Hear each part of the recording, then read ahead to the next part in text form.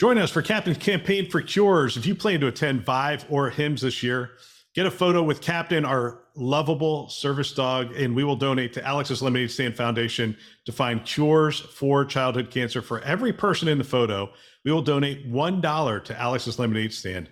All you have to do is find Captain, grab your friends, take a picture, share it on social media, and put the hashtag Captain Lemonade or This Week Health, and we will make that donation for every person who's in that picture. Our thanks to Sure Test and CTG for helping us to end childhood cancer. Today on This Week Health. It's a problem that not just US, but everywhere in the world is facing. It's just a matter of time someone figure out and people will start to realize that, maybe that is what we need and we should work towards that model.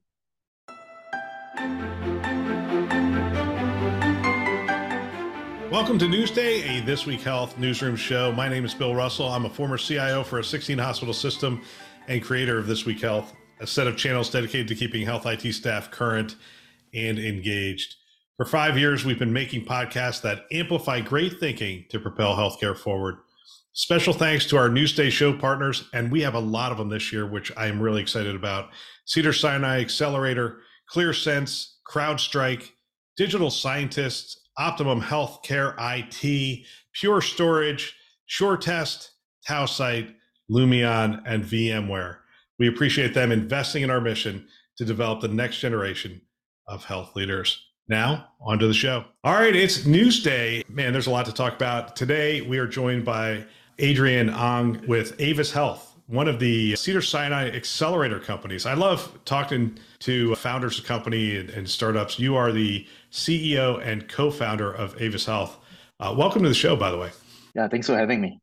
Yeah, so you are actually in Singapore right now, right? Yeah, that's right. That's where we are based right now, even though I do fly to the US quite often. Well, tell us about Avis Health. Let's start there, and then we'll get into some of the stories. Right, sure. Maybe let's start off with saying that I would formally call myself as a patient founder. A patient myself who suffered from asthma when I was very young, been in and out of the hospital fairly frequent, and saw firsthand the pain and anxiety that my parents went through.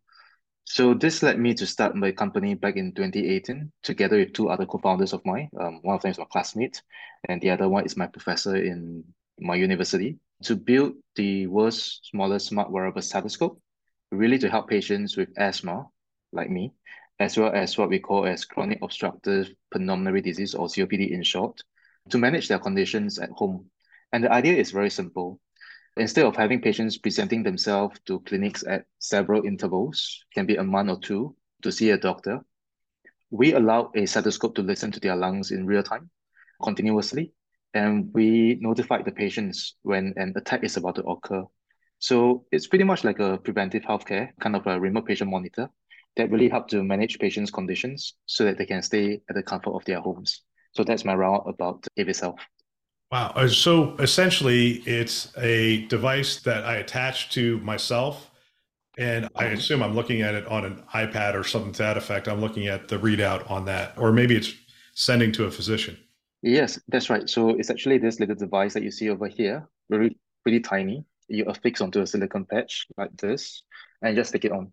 And we have two other components. One is a mobile app for patient themselves, really to see their stats, and if to let them know wheezing has been detected, and a web app that was designed for healthcare professionals, really to see multiple patients all at once, to really understand who are the patients who are at risk or who are the patients who had a recent exacerbation just the night before. Wow, that's fantastic. Well, that sets up our first story pretty well, because so much has been talked about of remote patient monitoring and the ability to care for patients outside the four walls of the hospital.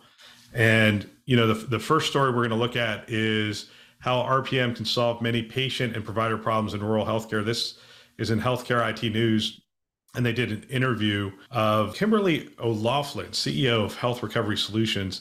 And it was interesting. Here's, just some of the things that she pulled out. She said, for example, the Mayo Clinic has shown that 72.5% of remote patient monitoring patients comply with care plan tasks, including taking meds and monitoring vitals. Further, only 9.4% were readmitted within 30 days versus 20% of patients not using RPM, especially in rural healthcare. I would assume that this is a primary strategy for how we're going to deliver care, especially to these areas that are potentially underserved, or there's just large geography that Mhm. separates them from their care provider. Well, what are your thoughts from this article and your experience? I think that this is very close to heart. Again, our solution is pretty much a remote patient monitors. That's where we are positioned. And, I'm just going to probably talk more about respiratory health because that's where I'm familiar with much more than diabetes, strokes, and cardio for that matter. So I do think that RPM is a good solution that could, benefit patients, especially in the rural areas. I would just name probably about three, main benefits that I see in RPM solutions in the market today. I think the first one is the ability to do continuous monitoring of patients. And for us, what we do is we monitor important parameters such as their breath rate, heart rate, but the most important thing is actually the occurrence of wheezing. Because of the ability to do continuous monitoring, it allows us to actually detect potential attacks early. And in that sense, it enables us to notify the patients to take early interventions before the conditions even deteriorates even further. So in that sense, we think that RPM is vital to work towards effective disease management, leading to better health outcomes in patient. The second one is actually more on what we think is how we can actually help in terms of achieving cost efficiency and resource allocation. In the event that we are able to help identify health issues early on in patients, we can pretty much, reduce the need of patients having to be admitted to the EDs. And this is a significant cost savings as well as burdens on healthcare professionals in the ED setting. One of the things that I would like to share as well is that in the space that we are at in the US, approximately 25% of all ED visits are attributed to asthma and COPD conditions. So again, if you have, and the reason of 25% is because you have cases where people are really severe, they go into the ED, or you can have parents like me, when my child is suffering from asthma, I get very anxious in the middle of the night. I just rush down to the ED because I just want a doctor to look after my child. With the idea of RPM, potentially we could help to triage patients by really assessing who are the serious one and who are those that, continue to take an inhaler, we observed, and we let you know if you need to go down to the ED. And the idea is really to help to elevate the stress on the ED environment and better allocate resources. And the last one is what we have mentioned and what we are talking about accessibility. I think that with population living in rural places, this will be a good way for us to monitor this group of patients rather than having them to travel 1 or 2 hours just to go to the closest hospitals or clinics to seek care. So let me ask you, as a CEO, co-founder, is the best way to get this into the hands of the people who need it the most through a business to business relationship where you're partnering with the health systems that physicians are prescribing this kind of solution, or is Mhm. it direct to consumer where they're essentially getting the device because they're looking after their child or even themselves? What's the best way to get it into the hands of the most people? That's really an interesting and good question, to be honest. And I have spent a lot of time thinking about that actually when we first started the company. And I could share with you as well, being very transparent, was that when we first started Aviself, we had the idea that this could be a direct to consumer play. I mean, asthma is a very common disease. People know about it. Oh, why not we just put onto Walmart, we put onto CVS and let people just buy off the shelves. Right. And of course, we work on reimbursement. And then I quickly came and realized one issue is that it depends on the maturity of the technology as well as the clinical workflow. If you are introducing something like a continuous glucose monitor, people are aware of the benefits, people are aware of how it actually works, what are the intervention that they need if their sugar level is beyond a certain level. I think that you could go for a D2C play, put it out onto the shelves, sell directly to consumers. But when you're introducing something that is fairly new, like our stethoscope for asthma and COPD care, I guess the only way to go forward is to really work with providers, work with physicians, to really introduce this care to patients and tell them how it can benefit them over time. Only through them when the markets actually understand the benefit of the solutions, very much like continuous glucose monitor. And I think that that is where we are ready to actually say that we could go to direct to consumer. But for now, it will be strictly a B2B. And so, if I'm a physician who's looking at the potential or a system with the potential for this, if I'm a system, so I used to be CIO for a 16 hospital system, and I'm looking at this going, hey, you know what? We're in Southern California. Southern California used to have a reputation for smog. Now we have a lot of electric cars, so we have less smog, but we still have a smog problem from LA Yeah. down to Orange County, and so that exacerbates some breathing challenges that people have. So if I'm looking at that as a system and going, hey, look, this is something that could really help us to care for this market. Maybe Chicago falls into that category and some other places fall into that category. And I'm going to bring this in. What does a partnership look like? Is it one in which, we essentially have to stand it up in our call center and integrate it into our EHR and those kinds of things? Mm. Or could you go to an individual doctor and that individual doctor looks at it and goes, yeah, this is something we can do at the clinic level or at the individual level? That's a good question as well. So again, at least for us at EVS Health, again, we are a fairly early stage company out in the market. We are honestly just trying to figure out exactly what is the best clinical workflow going forward. But we do have an idea of how we want to implement this. We do think that if we were to implement with health systems, and we are fortunate to have two partners, one in New York and one in LA that we are currently working with, what we really wanted to build is to go on with a small pilot. We have manpower to actually help doctors to make sense of this information, this data. And we also invest in terms of the software to flag out high-risk patients automatically so as to reduce the burden of having manpower on my platform to monitor this data. And my clinicians don't have to have someone literally looking at the screen every single morning to screen every single patient. And in the event that we flag out that patients are of high risk, what we do is that we will then send this information to the clinicians so that they know that, hey, you might want to follow up with this group of patients. One of the other ways that we are working as well is how can we leverage on our partnerships, logistic partners, distributors to be part of this entire process. We're also looking into whether are we able to bring them in to have a manpower, like a call center to help to schedule appointment between the patients as well as the health providers if there's a need to. So I think this is something that we are currently working with our pilot partners progressively over the next 18 months. And hopefully by then I will have something interesting to share with you. No, that's fantastic. Well, I look forward to hearing about your progress as you move forward. We'll get back to our show in just a moment. I'm going to read this just as it is. My team is doing more and more to help me be more efficient and effective. And they wrote this ad for me, and I'm just going to go ahead and read it the way it is. If you're keen on the intersection of healthcare and technology, you won't want to miss our upcoming webinar, our AI journey in healthcare. See, that's keen is not a word that is in my vocabulary, so it's written by somebody else. Maybe ChatGPT, who knows? We're diving deep into the revolution that AI is bringing to healthcare. We're going to explore its benefits, tackling the challenges head on. We're going to go all in from genomics to radiology, operational efficiency to patient care, and we're doing it live on September 7th at 1 p.m. Eastern Time and 10 a.m. Pacific Time. So if you are interested in this webinar, we would love to have you sign up. You can put your question in there ahead of time, and we take that group of questions, we give it to our panelists, and we discuss it. And it's going to be a great panel. I don't have them confirmed yet, but I really am excited about the people who I've been talking to about this. So join us as we navigate the future of healthcare. Trust me, you don't want to be left behind. Register now at thisweekhealth.com. Now, back to our show. Let's hit on two other stories real quick. This one caught my attention. There's been a couple of these type of stories recently where they are sort of extracting healthcare and finding the middlemen and the people who are hanging on, but they're extracting significant money from the system.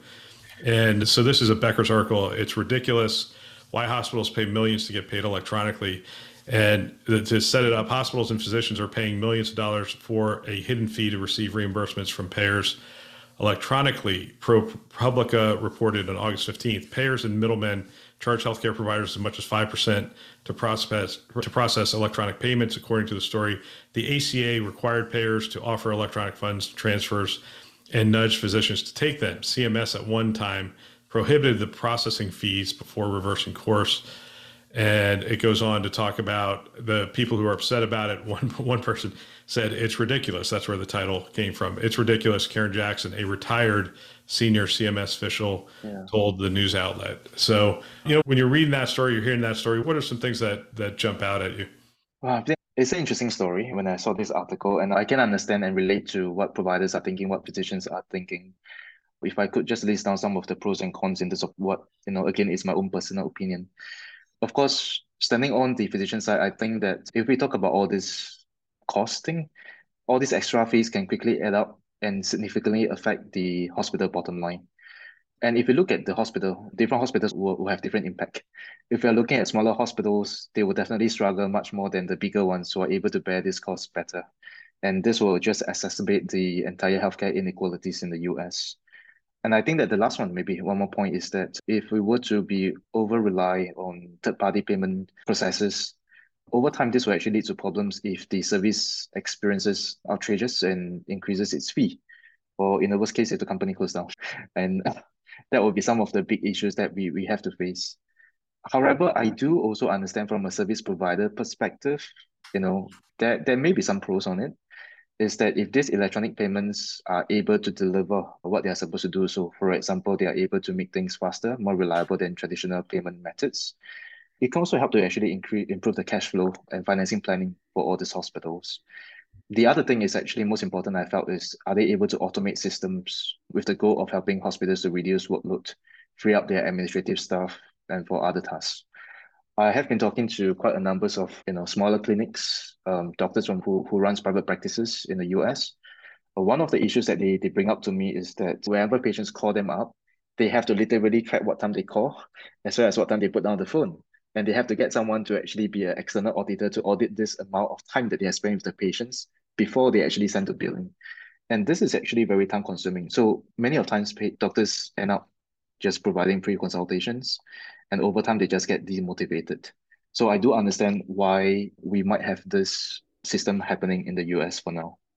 Yeah, I love your approach to that story. I mean, the pros and cons, because there are some benefits. There's value in the fees if it does reduce your internal load and provide services and offload some of the work. I mean, there's value in that. And it's interesting as we're talking about value, we'll close on these stories or this concept in these stories, and it's Mayo Clinic to charge for my chart messages. They're not the first. In fact, this is a Becker's story, and you can go back. Becker's on August 9th of 2023 has another story where they list all the different health systems and what they're doing around messaging. This is becoming a much more common occurrence. I just got back from Epic UGM, and there was a lot of talk around automating inbox responses and that kind of stuff. But what do you do? What do you do to slow down the onslaught of inbox messages? Because you have patients now who have a direct link or what is perceived to be a direct link to their physician. And it's one thing to do a follow-up to say, hey, I'm running out of this prescription. Can you do something? In which case, most providers will not charge for that.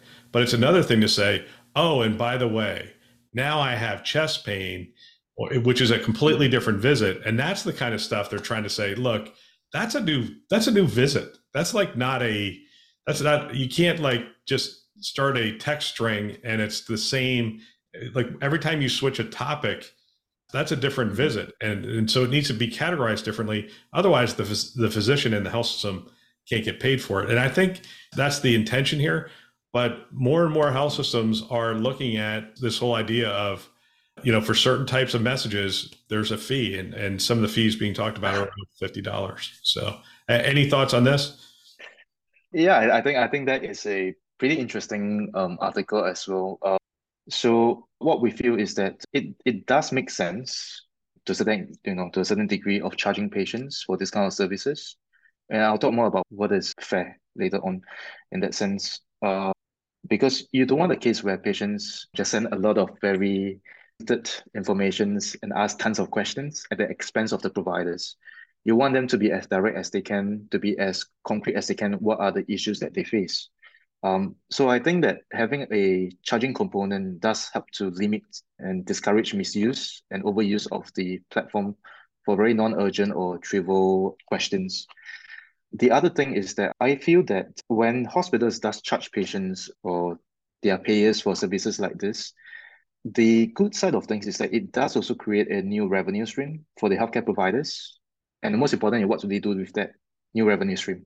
If they are reinvesting that to essential services, for example, to maintain and improve the platform, increase staffing or other digital services that they offer to the patients, I think that is not necessarily a bad thing as well. So that's what we feel in terms of, what I feel in terms of charging patients for the use of the services. However, I think one of the most important thing that we have to recognize also is the importance of, inclusion. What happens to those patients who fall below a certain poverty line or are facing financial hardships? And they should not fall through the crack. We should be able to provide a framework that we can actually create for them to ensure that nobody is left behind. This could include, for example, sliding scale fees, subsidies, or other forms of financial assistance that we can offer to them so that we can make sure that, they are not worried to ask questions because they are afraid of being charged for that.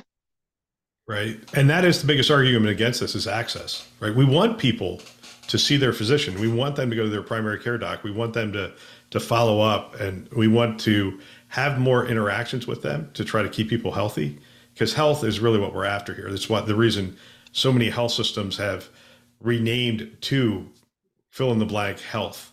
They used to be healthcare or hospitals, but now they are, Advent Health, they are Providence Health, they are, Stanford Health. They all have health after their name.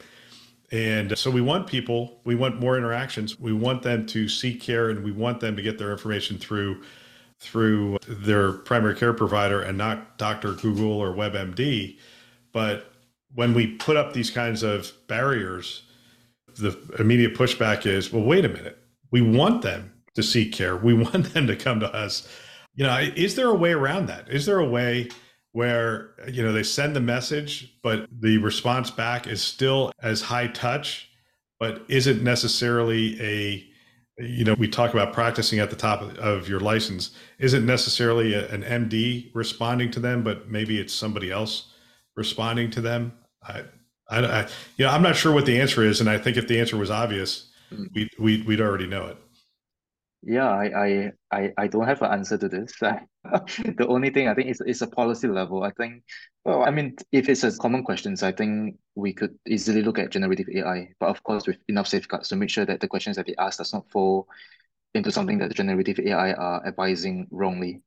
And of course, if you're talking about more complex questions, you get clinicians and physicians to come in. We could even get nurses to come in to advise on all these patients. I think it all boils back to one thing: is how do we implement a fair and well-designed billing system for people all across different kind of income level or different income group. I do believe that eventually we will figure out that piece, and how do we move towards a healthcare system that is efficient and equitable. I know it takes time. It's a problem that not just US but everywhere in the world is facing. It's just a matter of time someone figure out, and people will start to realize that, maybe that is what we need, and we should work towards that model. Fantastic. Hey, I want to thank you for your time. For those who are interested, Adrian Ang, CEO, co-founder of Avis Health. And when you hear me say that in the United States, you think I'm saying AVIS. I'm not. It's AEVIC, Avis Health. So I think it's, it's a solution I think health systems could look at. I think it's really interesting I think we do want to increase the number of touch points we have as health systems with patients, especially those that are struggling with chronic conditions, and provide them the feedback and the peace of mind. It's the kind of thing that you could link into a nurse call center or those kinds of things where they have, or a call center with nurses or even physicians in it.